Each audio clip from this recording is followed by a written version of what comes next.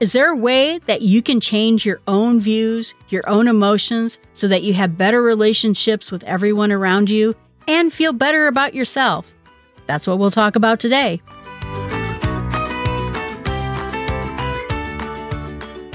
Everything we hear is an opinion, not fact. Everything we see is a perspective, not the truth. Marcus Aurelius. Today we're going to talk about the book, People Can't Drive You Crazy If You Don't Give Them the Keys, by Dr. Mike Bechtel. Last time we talked about what can we do about other people who add drama into our lives and how can we better deal with them. Today we're going to talk a little bit about how we can deal with ourselves so that we're more prepared to deal with other people who may be driving us crazy, may be giving us drama, but how can we handle things better? He says that a big question we always think about is, why can't people be more like me? Wouldn't the world be better if it was all about me? And I think it's a false belief. Someone at my work was joking about cloning me, and I said, well, as long as they don't all live with me, and that's the point.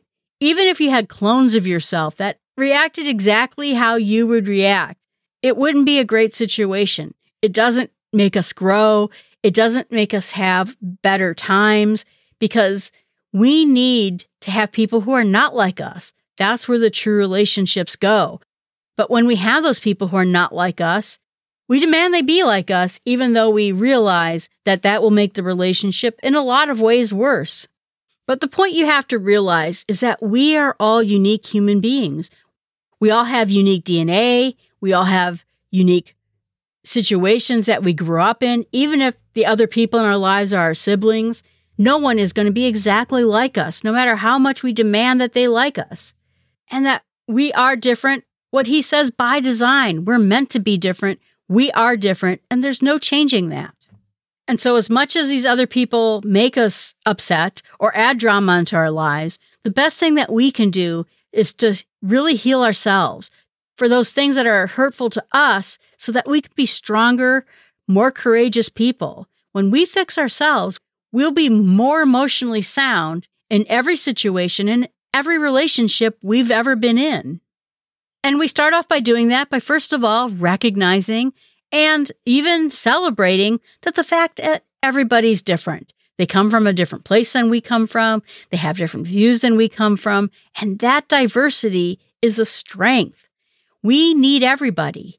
And that makes the world a better place when we have people who disagree with us.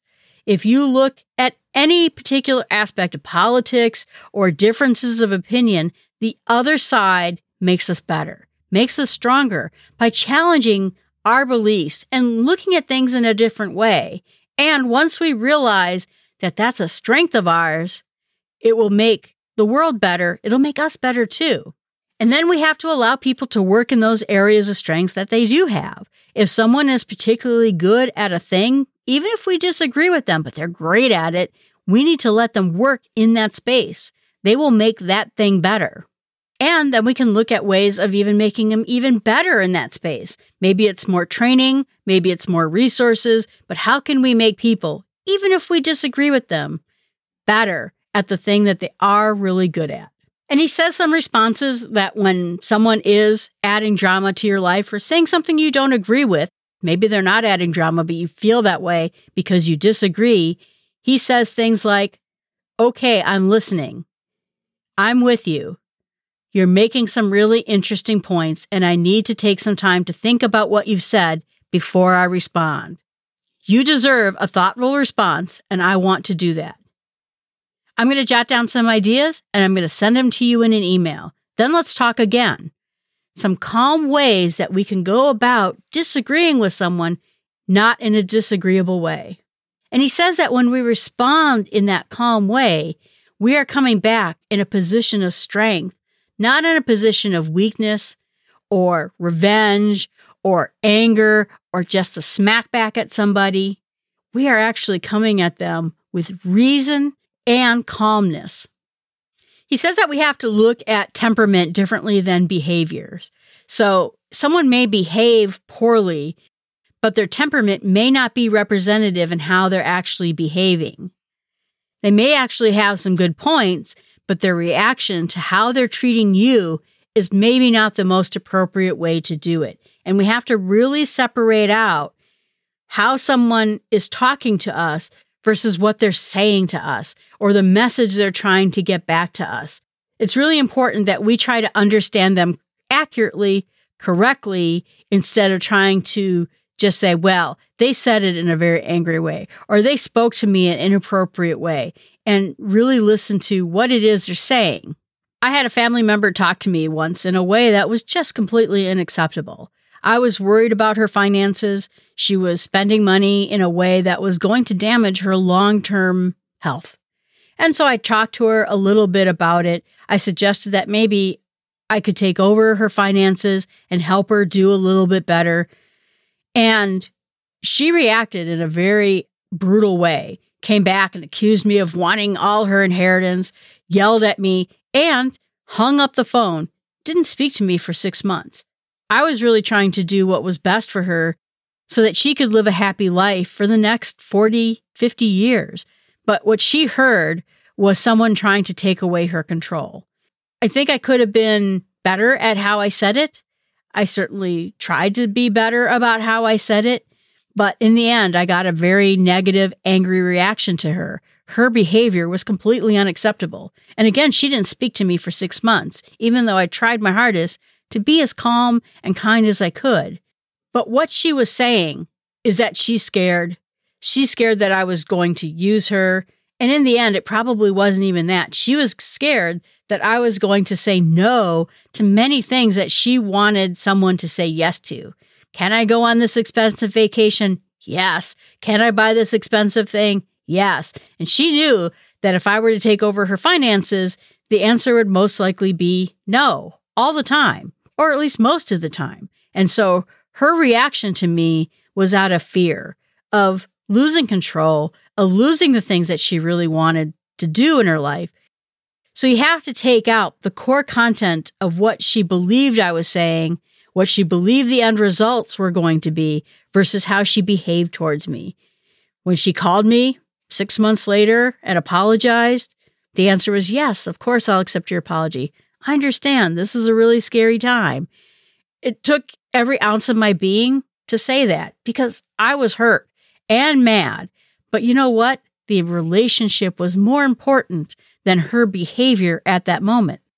And it's hard because we think we have to cut off our beliefs. We have to cut off what we're feeling, our emotions. We have to deny our own hurts in order to make that relationship work. But instead, what you can realize is that person's behavior came from a place that they couldn't help either, that they weren't trying to hit out you. They're not an evil person. The clapback that she did to me wasn't in a place where she was trying to be cruel to me, even though in the end I think it was cruel. I realized that she was trying as a fighting mechanism to protect the things that she wanted. And so it's hard. I'm not saying that, just have all of these very zen and calm. It's not that easy. It wasn't that easy for me. I spent 6 months being very hurt by this person and stewing about the situation.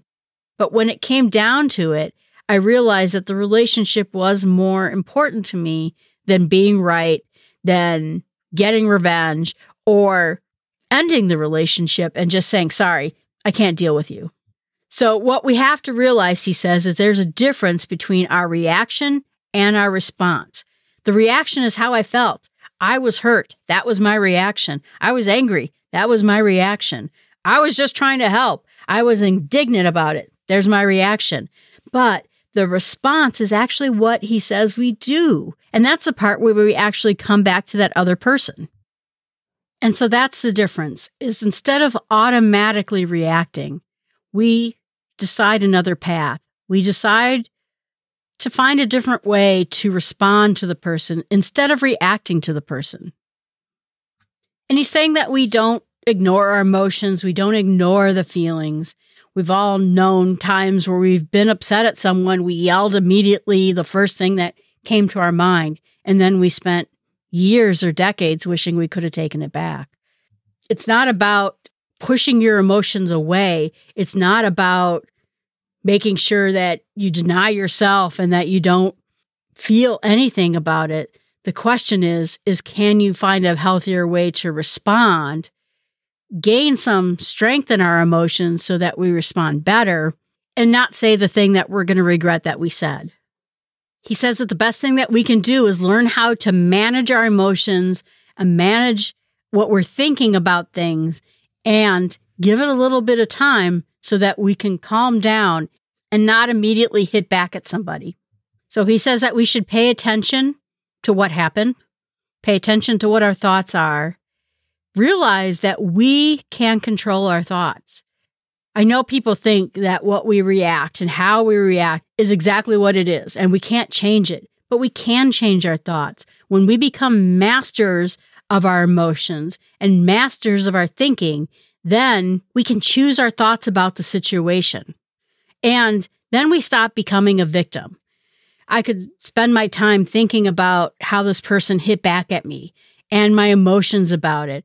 Or I can think, this is a very scared and hurt person, and she did the best that she could in that moment. I don't have to be a victim from her. I don't have to be a victim of my own thoughts or my own emotions. I can acknowledge them and decide to think about this differently. The question is now, can we look through a lens of a more accurate situation, fully giving ourselves perspective about a situation, and then choosing how we're going to respond? We realize, again, we're unique, they're unique.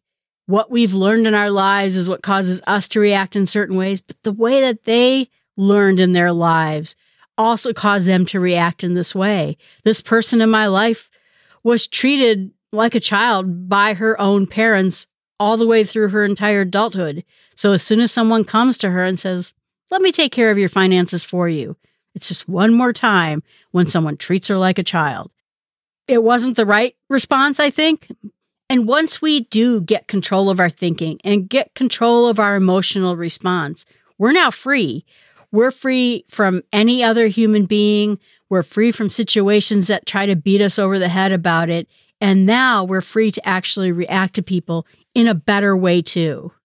And I learned this a long time ago from Wayne Dyer, who said that people can push our buttons and we can decide that our buttons will not be pushed. We can change the way we react to people and deny them that ability to push our buttons. And most people don't realize that. They think, you acted, I reacted back, and that we're almost like robots, unable to control our emotions, unable to control our responses. But that's not true. And once we get that moment where we realize that we are in control of our thoughts, we're in control of our responses, suddenly we have achieved a different emotional response from it. And we have to change from that inside out. We can't just change our response without changing our thinking about it. We'll just drive ourselves crazy too. We'll make ourselves upset. We will stew in our own anger. And that's where people talk about how they swallow their emotions. But if we really learn how to alter what we think about a situation and honestly change that situation, we'll be better for it. He says how we get there is through humility, joy, perspective, patience, kindness, having integrity about the situation, and commitment. I think that last one was the real key to all the situations. We don't live in a world where we're committed to anything or anyone anymore. We get divorces, we break up with friends, we smack people around on the internet and refuse to talk to them and then block them because now they've made us mad.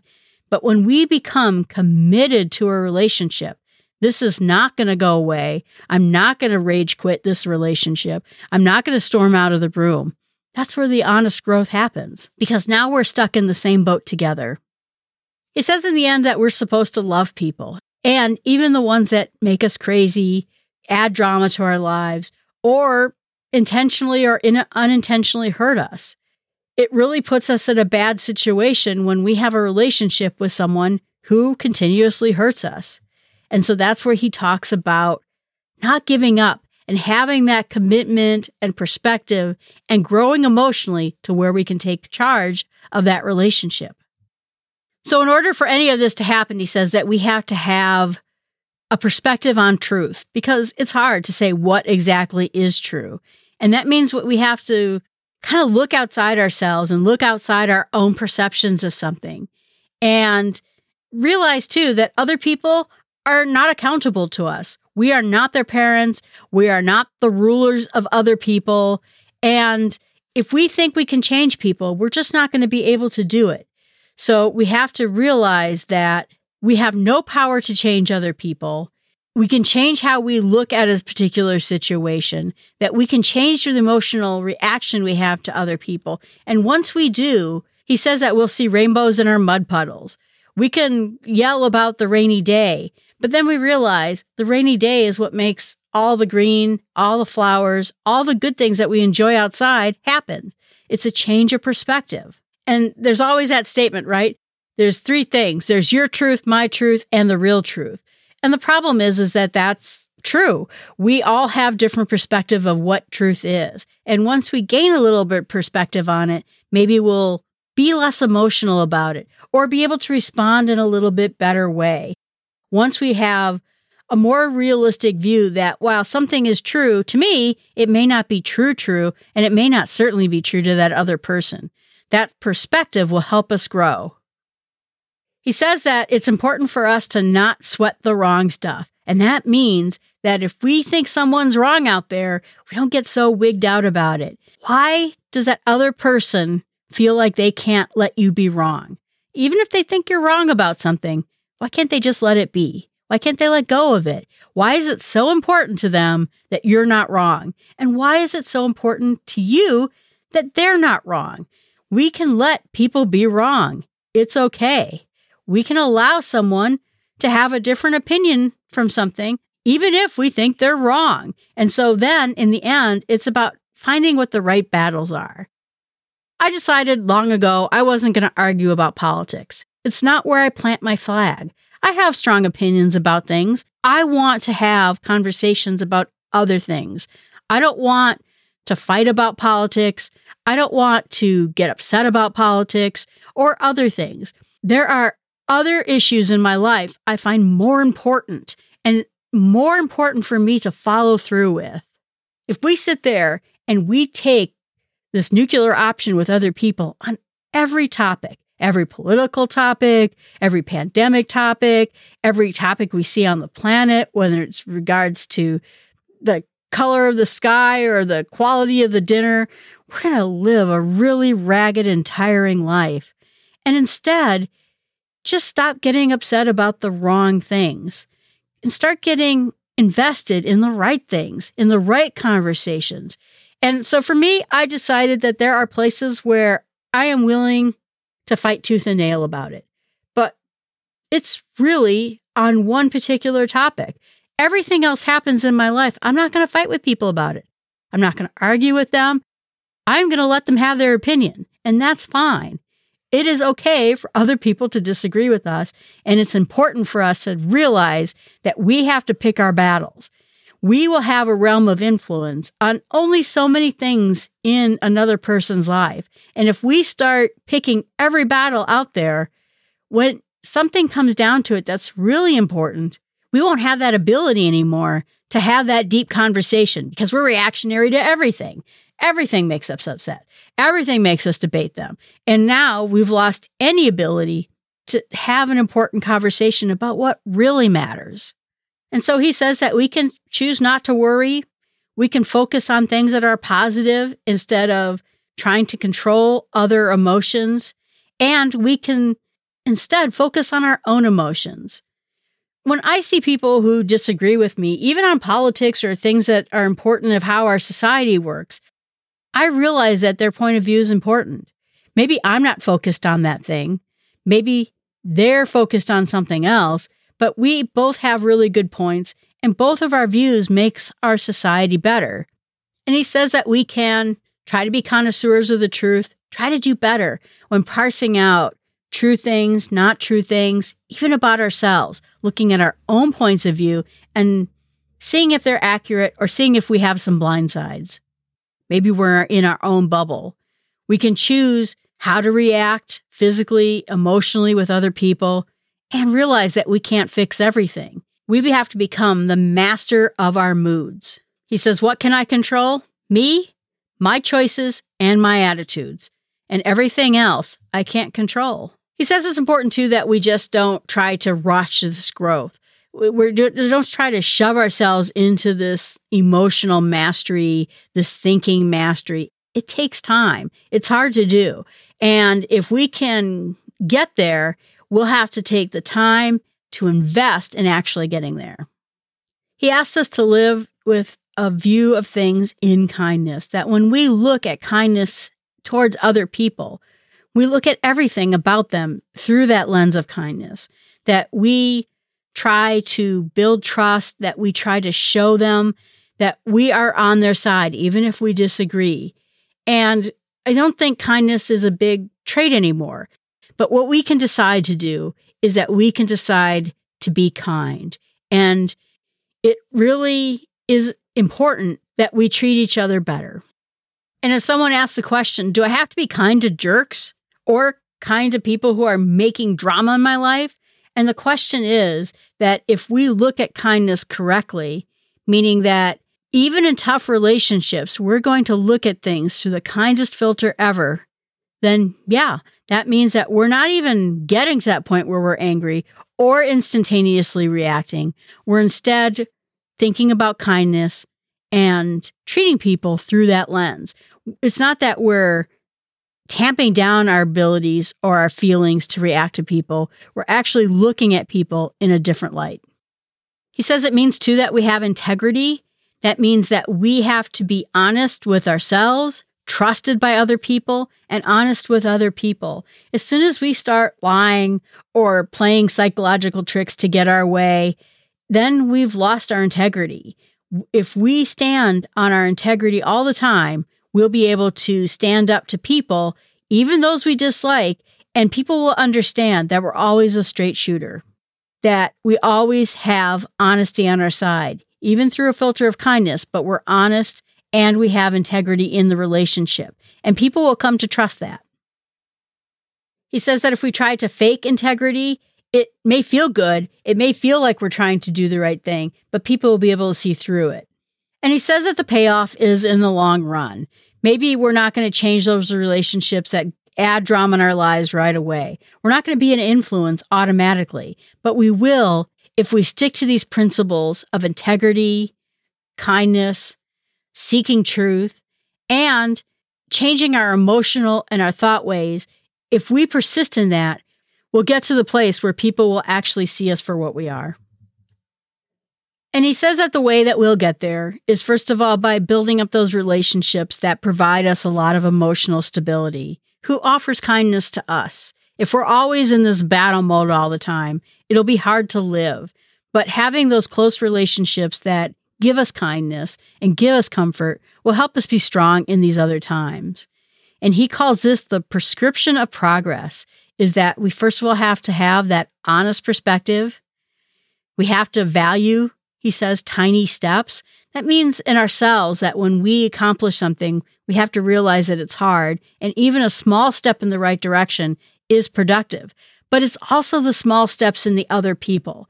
So if you have an uncle who's just yelling and causing drama all the time, and there's one time you got together and you had a great conversation, no drama, no yelling, it's a tiny step. And how you react to that tiny step through reinforcement, through, hey, that was wonderful. I had a great time this afternoon. And celebrate the fact that you made progress together in your relationship. It will help make sure that there's relationship in the future that has more of that. So it's not a wasted effort, even if it's a very small step on the part of you or on the part of the other person. He says that it's important that we don't stay in the middle of the road. That's where the roadkill is, right? We don't get anywhere if we decide that we're going to avoid pain, we're going to swallow our own selves, and we avoid situations that add drama to our life. We still have to tackle those issues, but again, we have to tackle them in such a way that it makes progress and that we have an expectancy and a hope that it could change, but that it might not change either. And then the last step, he says, is that we have to be able to live in the present. If we dredge up all the hurts and all the angers of the past, we're just going to be continually angry and hurt all the time. But if we can live in the present, this person that spoke hurtfully to me in the past is still in my life, and we have a better relationship. Could have ended that day when she made all those accusations against me, but instead we were able to get past it, and I think improved because of it. So if we live in the present and not dredge up the past, we'll be happier too. And he says that the goal or the reward of all this healthy thinking is that, first of all, people will like us better and we'll like ourselves better. We'll understand that our emotions are more honest and genuine and real if we become masters of our emotion, and we'll get better perspective about it. We won't walk around as victims. We won't walk around as rage monsters all the time. Instead, we'll be this very central, cool individual who can get out of situations easily without having that anger response. He says as his very last point that if nothing else is working and there's no reconciliation that we can get out of a situation, to get help, to see if there's some sort of counseling that can help bring you back together again, or at least come up with terms of the relationship that every side can agree with. So my challenge to you is to see which situation can you change about yourself. Is there an assumption you're making about someone in your life that maybe isn't correct? Or maybe you're putting yourself in the best situation and that other person in a worse situation. They're the devil, I'm the angel. And see if some thinking about that relationship couldn't change some of the drama involved and take it down so where you can get together and find calm and peace inside your relationship. And now our fun entertainment advice of the week comes from Gilmore Girls. I've had enough of this. I'm going back out to touch up my moonscape. I have some work to do. Fine, I have to go anyhow. Hey! This is not going to happen. You're not going back out to your moonscape, you're not going back to work, and you're not going home. Now, we all agreed to have Friday night dinner, and we're here, and I smell dinner. And yes, apparently there are some issues to be worked out, but no one is leaving here until we do. Nobody knows how to fight like that family. But you know what? They also know how to make up and how to come back together. And Lorelai, she figured out, this is what we do. We get together, and we made this commitment to each other. They've had some pretty rough times, but they always come back to being a family. All right, everyone, thanks so much. I appreciate you being out there. If you have anything to say to me, you can email me at jill@smallstepspod.com. And remember that change begins with you. It's the only thing you can change, and you can do that change in small steps.